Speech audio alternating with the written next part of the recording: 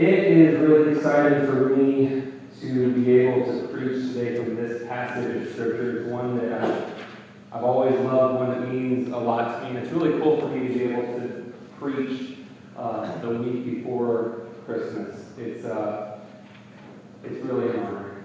So before we get into the nitty-gritty of it, I'd like to start just by asking, and you don't have to answer this out loud, obviously, but how are you doing? Right, we're 5 days away from Christmas.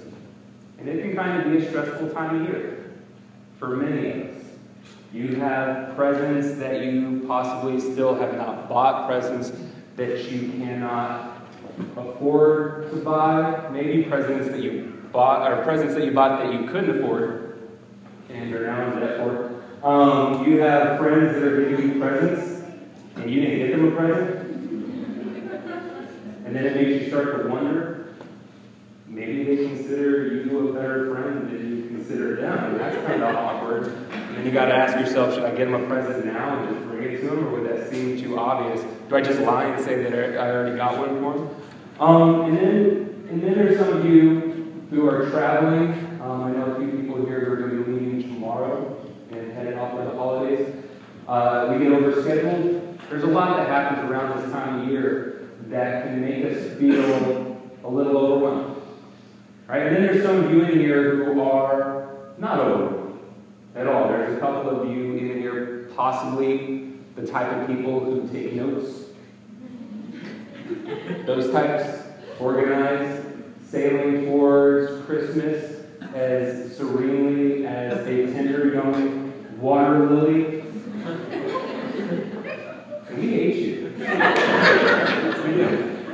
I would just ask you, after the sermon, to come up and stand next to the communion table so that we can all take turns slapping you as you come by.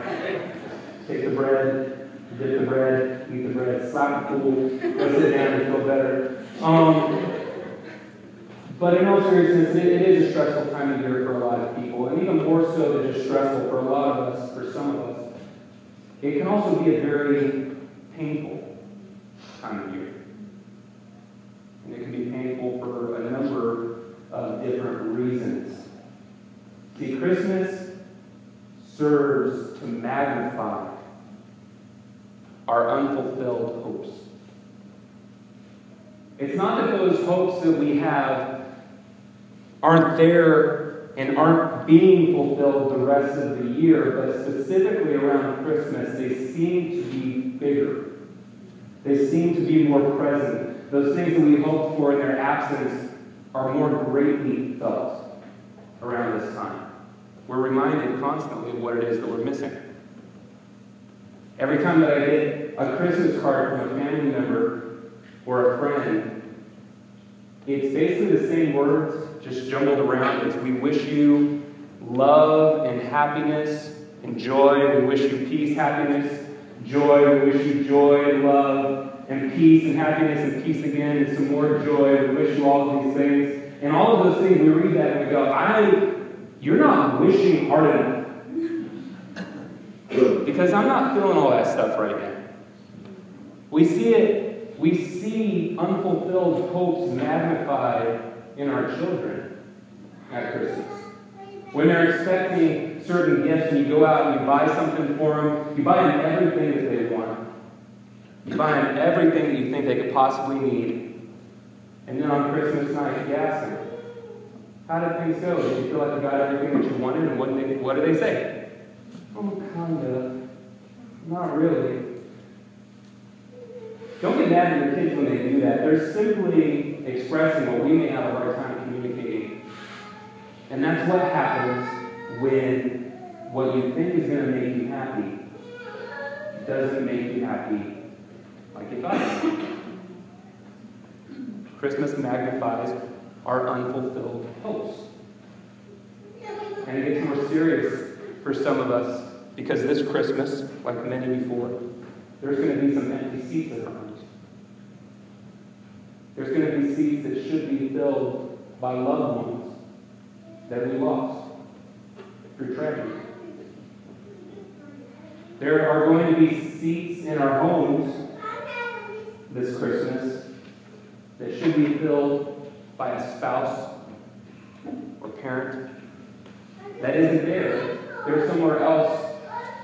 They're eating in another home because sin entered in and destroyed a marriage. There's going to be family who aren't seated with us at Christmas because we don't even know why. We just know that we don't like them. And they're not there anymore. And we spend Christmases apart. Christmas magnifies those unfulfilled hopes, what we hoped would be, what we hoped would always be. It turns out to be an empty seat, and at Christmas, for some reason, there's just a spotlight shining on it. And that seat is so much bigger, so much more empty than it is any other time of year. Christmas does magnify our unfulfilled hopes, but I'll tell you what, that's a good thing. And I'll tell you why. It's a good thing for the same reason why an MRI lighting up a spot inside of us that turns out to be cancer is a good thing. It's a good thing for the same reason why a psych evaluation helps to determine that a person suffers from a mental illness. Or it's like your engine light coming on before your car breaks down. It tells you that something is wrong. The MRI didn't cause cancer. That psych eval didn't cause mental illness. That engine light doesn't cause your car. That engine light is not the cause of your car's problems. Each one of those things lets us know what's wrong so that we have time to fix it, so that we have the opportunity to do something about it. And I believe that Christmas, especially around this time, it shows us that we have unfulfilled hopes, we have unmet desires, we have an unsatisfied and desperate state. And then Christmas points us towards the very thing that will serve to meet that need. The very thing that will ultimately fulfill us.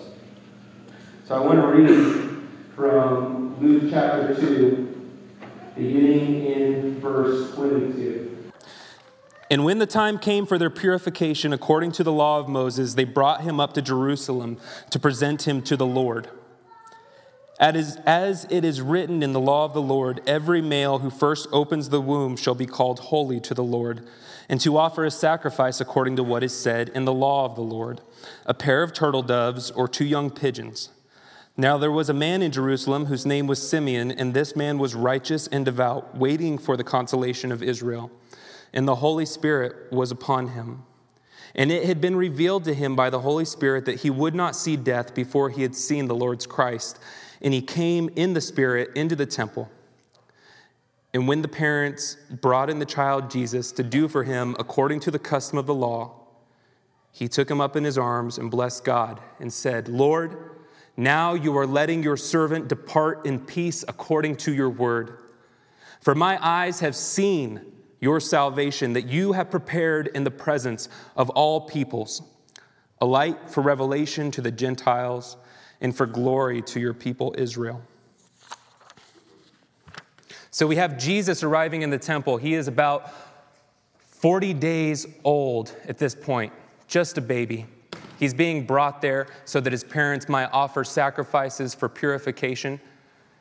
And as he's there, now this is something they did for every firstborn male. Now they're there, and there's this man, and his name is Simeon. And the Bible doesn't tell us much about Simeon. It tells us that he was righteous and that he was devout. He was a good man. He knew the Lord. He loved the Lord. He knew God's word. And he was waiting for what the Bible refers to as the consolation of Israel. It could also be referred to as the comforting of Israel. He's waiting for God to come and redeem his people. He's waiting day in and day out for God to come and save his people. And as far as we know, reading in Scripture, there were only 2 people who were in the temple that day, besides Mary and Joseph, who had any inkling of who it was that Mary was holding in her arms. Simeon and a woman named Anna, who you can read about later on in the chapter. When Simeon sees Jesus, you look at verse 29, especially. The most striking thing to me, Lord, now you are letting your servant depart in peace according to your word. You're letting your servant depart in peace. The Holy Spirit had revealed to Simeon that he would not die before he had seen the Lord's Christ, before he had seen the promised one, seen the Messiah, seen the consolation of Israel. And that morning when Mary, when a teenager, walked in holding a baby that nobody else thought was much of anything, he saw the salvation of God to the point that his hope was ultimately fulfilled. His hope was ultimately fulfilled. He was able to lift his arms in the air holding that baby and say, Lord, I can go now. My life is complete. There's nothing else that I exist for. I have seen your salvation.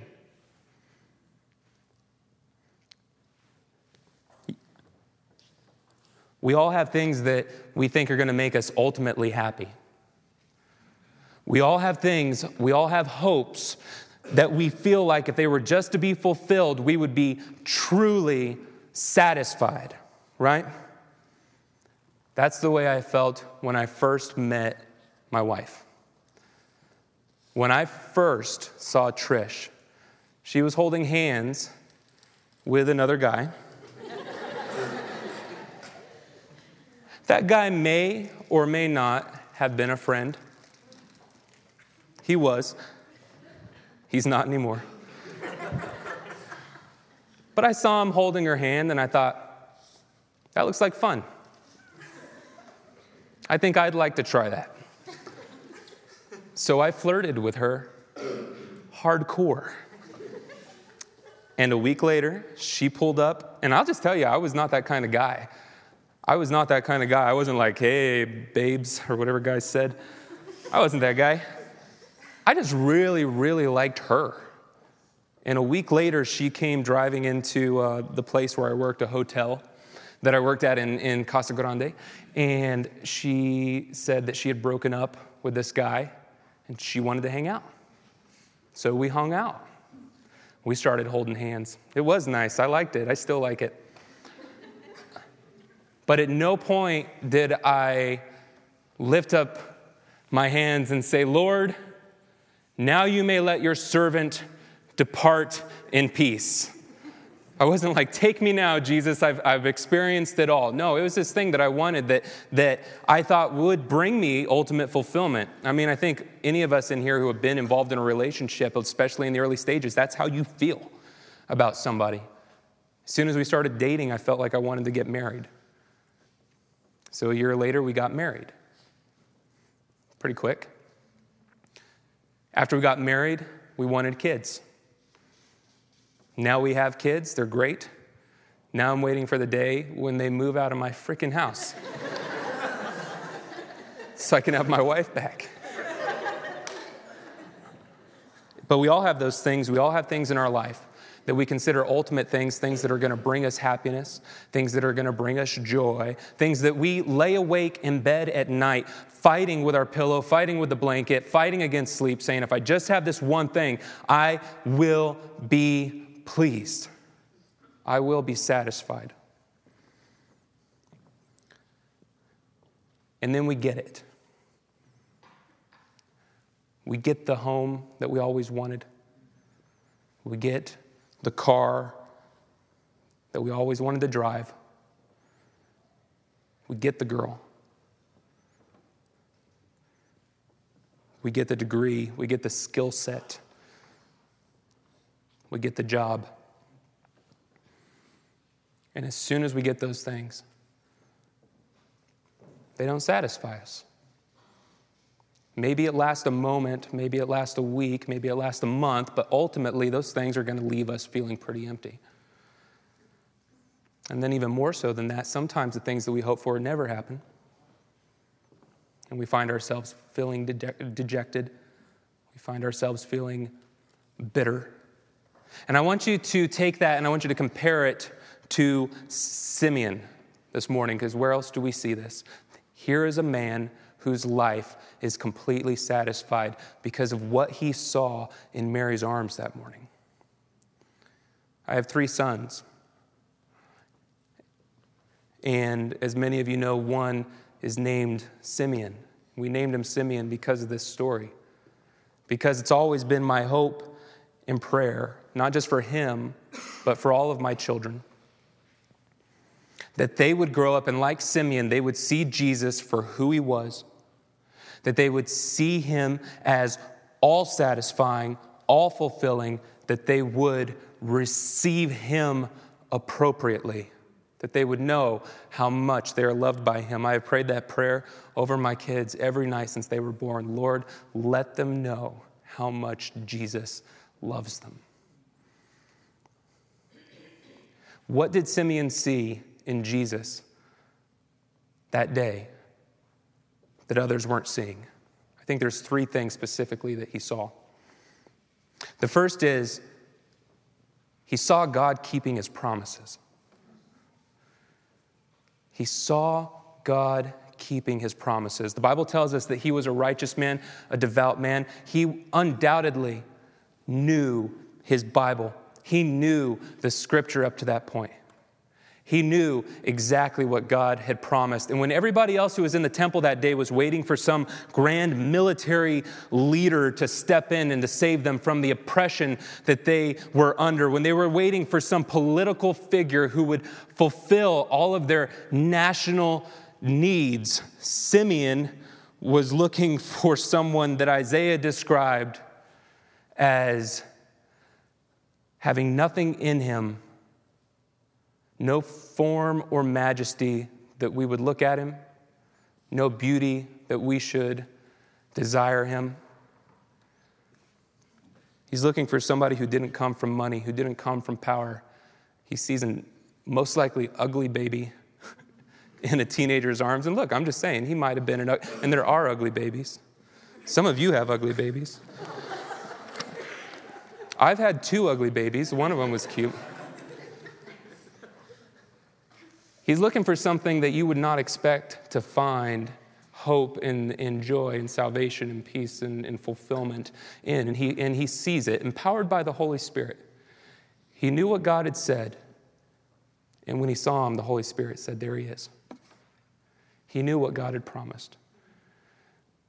And I want to submit something to you today. I think the reason why so many of us end up feeling this lack in our lives, feeling like God has somehow gypped us, is we don't know his promises. We assume his promises. Let me tell you some things that we may assume God has promised that he did not promise. He did not promise you the American dream. He did not promise you the 2-story house with the 2-car garage, the wonderful spouse, the children who turn out better than you. He didn't promise you that. He didn't promise you that when you were nice to others, that they would be nice to you.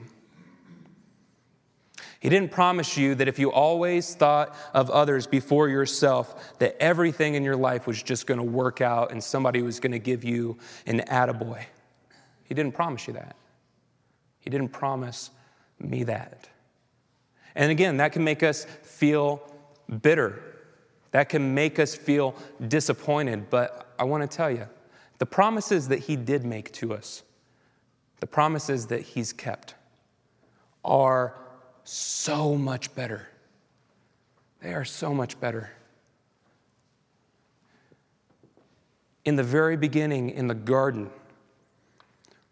when the original sinners, Adam and Eve, when they disobey God, when they turn against him and what it is he had intended for them, in that moment, God looks at the serpent who was Satan, who had deceived them, and he says, her offspring, someday, he's going to crush you. He took a man named Abraham, who was old, whose wife was old. They were too old to have children. And he said, I'm going to make a great nation from you, from your family, a nation through whom all the nations of the world will be blessed. Through your offspring, a son will be born that's going to bless the world. He promised in the book of Isaiah, when he talked about this servant who would come, who would cause many of us to be counted as righteous, though we are not. When Simeon saw Jesus walk into the temple this morning, he saw every one of those promises and countless others in Jesus, completely fulfilled. He says in verse 29, you're going to let me depart in peace, right? According to your word. He saw Jesus and he knew that God kept his word. He knew that God kept his promises. And then he says, for I have seen your salvation. When Simeon looked at Jesus, the second thing I think he saw God defeating sin. That's not what we normally get when we look at a baby, right? We don't think of some grandiose thing that they'll accomplish in their lifetime. But when he looked at Jesus, he saw the end of sin. And Simeon, I think, had a very good understanding of sin. Because the Bible tells us he was a devout man. And the more righteous you are, the more you are in tune with what God is saying, what God is doing, the more you begin to see not only sin outside yourself, but sin inside yourself. He knew the destructive power of sin. It's likely that he saw it in the religious leaders of his day who would take God's word and manipulate it for political purposes. He saw it in himself. And like many of us today, he sees it in war and in famine, in death, in brokenness. Simeon understood the destructive power of sin. And when he saw Jesus, he knew God's power to save. He sat in that temple, God only knows how many days. And he would see people bringing in sacrifices, animal sacrifices, blood for blood, killing animals so that their sin could be atoned for. And undoubtedly, he would see the same people coming in week after week, month after month, maybe year after year, the same people, because as soon as they had sacrificed an animal, as soon as its blood had been spilt in their place, they had more sin that needed to be covered. And when he saw Jesus, he saw God's definitive blow to sin. One sacrifice for all time and for all people. When we begin to understand that sin is the problem, then when we look at Jesus, we realize how desperately we need that kind of redemption. We realize how desperately we need that kind of salvation. He becomes infinitely more glorious.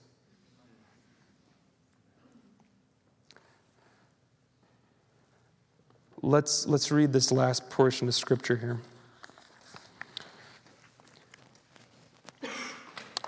Beginning in verse 33, and his father and his mother marveled at what was said about him.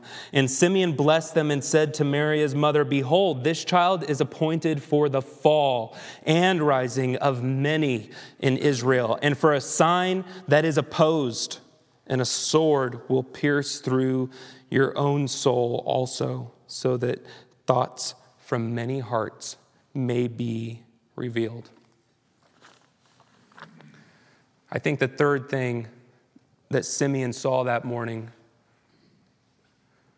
was a hope that prevails in spite of circumstances. I'm comforted that when Simeon Simeon. I called him Simi because that's my son's name. Can you believe that? I'll just call him Simi for the rest of the sermon if that's okay. When Simeon saw Jesus, he didn't see this perfect picture of what was going to happen. He didn't see the plot line of a Disney cartoon. He saw Emmanuel. He saw God with us. And he knew that there would be opposition to God in this world. He knew the darkness that was here. He could see that Jesus would be a sign that was opposed. When he looked at Jesus, he could see families torn in two. Some of you have experienced that yourself. If you became a Christian and you come from a family that's not Christian, you feel this sense of separation. I've known people for whom it has literally caused them to stay divided, to not speak to one another, that there is this tension that exists that has not been removed. Some of you, it's just uncomfortable. It's just this thing that's constantly in the back of your head, even dividing you just because you see the people that you know and you love and you're so concerned for them. You want them to know the joy that you've received in Jesus. Simeon saw that. He saw families divided. He saw a nation divided. He saw hope. But it was shrouded in darkness. And yet he rejoiced. He rejoiced because he knew God's ability to fulfill his promises, to conquer sin, and to prevail in spite of adversity, in spite of the circumstances that surrounded that great hope.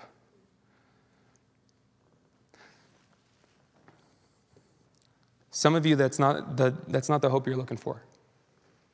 The hope that Jesus offers is not the kind of hope that you're looking for, because it's not a pretty hope. It starts out wrapped in swaddling cloths. It spends its life clothed in controversy. It finds its ending nailed to a Roman cross.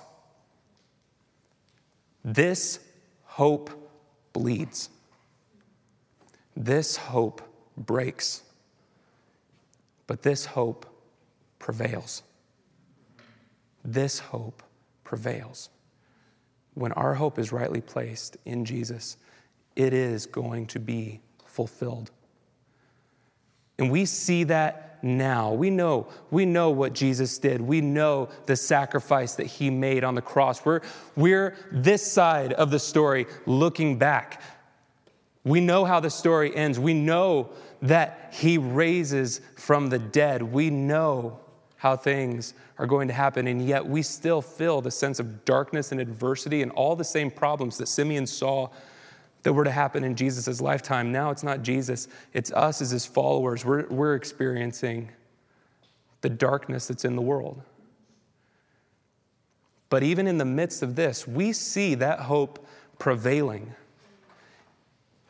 in some amazing ways. I see it in my own home every Thursday when my home is filled with people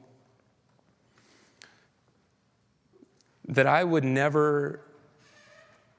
most likely never have known. They would not consider me a friend, and I would not consider them a friend. But we come together every Thursday because of this common hope that we share. Those empty seats in my house are filled. That's God's hope prevailing in the midst of circumstances, in the midst of adversity. Those seats are now filled by people that I love and I know love me. Even when I don't feel like God is actively doing something incredible in my life at that moment, I can look at one of their lives and I can see the work that he's doing. Even when the person that I've been praying for in my family remains untouched, who seems hard-hearted towards the gospel and the good news of Jesus, I get to see that hope moving in their lives as they talk about the people that they've been praying for coming to that realization. God's hope prevails. That hope fulfills and it changes things. That kind of hope takes a little church in Tucson in the heart of downtown, meeting in a school. It makes it look like a majestic kingdom that you would want to be a part of because of the hope that fills that place. That hope prevails. That hope prevails. And here's the best part. It's free. Everything else that we put our hope in this life, we work towards, we strive for, we'll do anything to receive, and then it doesn't satisfy.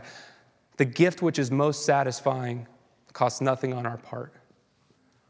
And I want to remind you of that this week, especially as we come towards Christmas and you see your kids opening presents, you receive some yourself, whatever. As you're thinking about that gift, think about this gift, the gift that is God's hope that He's given you so that you might be completely satisfied, so that you might feel what it means to be loved, what it means to be known,